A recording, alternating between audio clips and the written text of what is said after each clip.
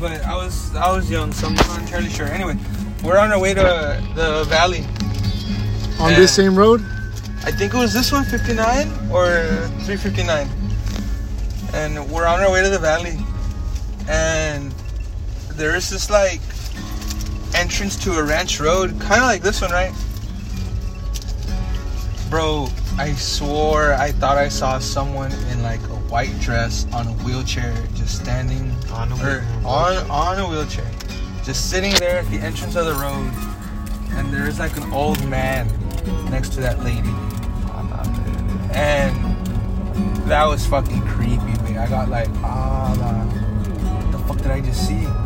So I looked back, and like I didn't see the people anymore, but I saw like a white glow, bro. What the fuck? Yeah, dude, it was just like a white glow.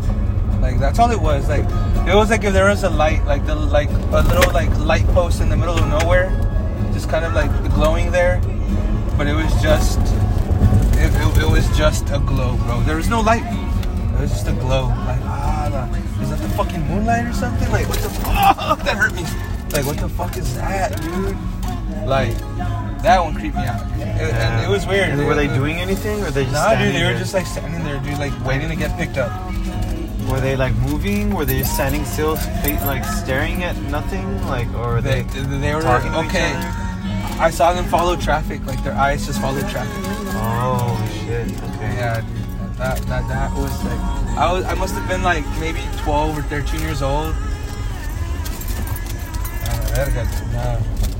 That shit creeped me. It's the same. White dress. Nah, dude, that shit creeps me out. Yeah. Fuck that.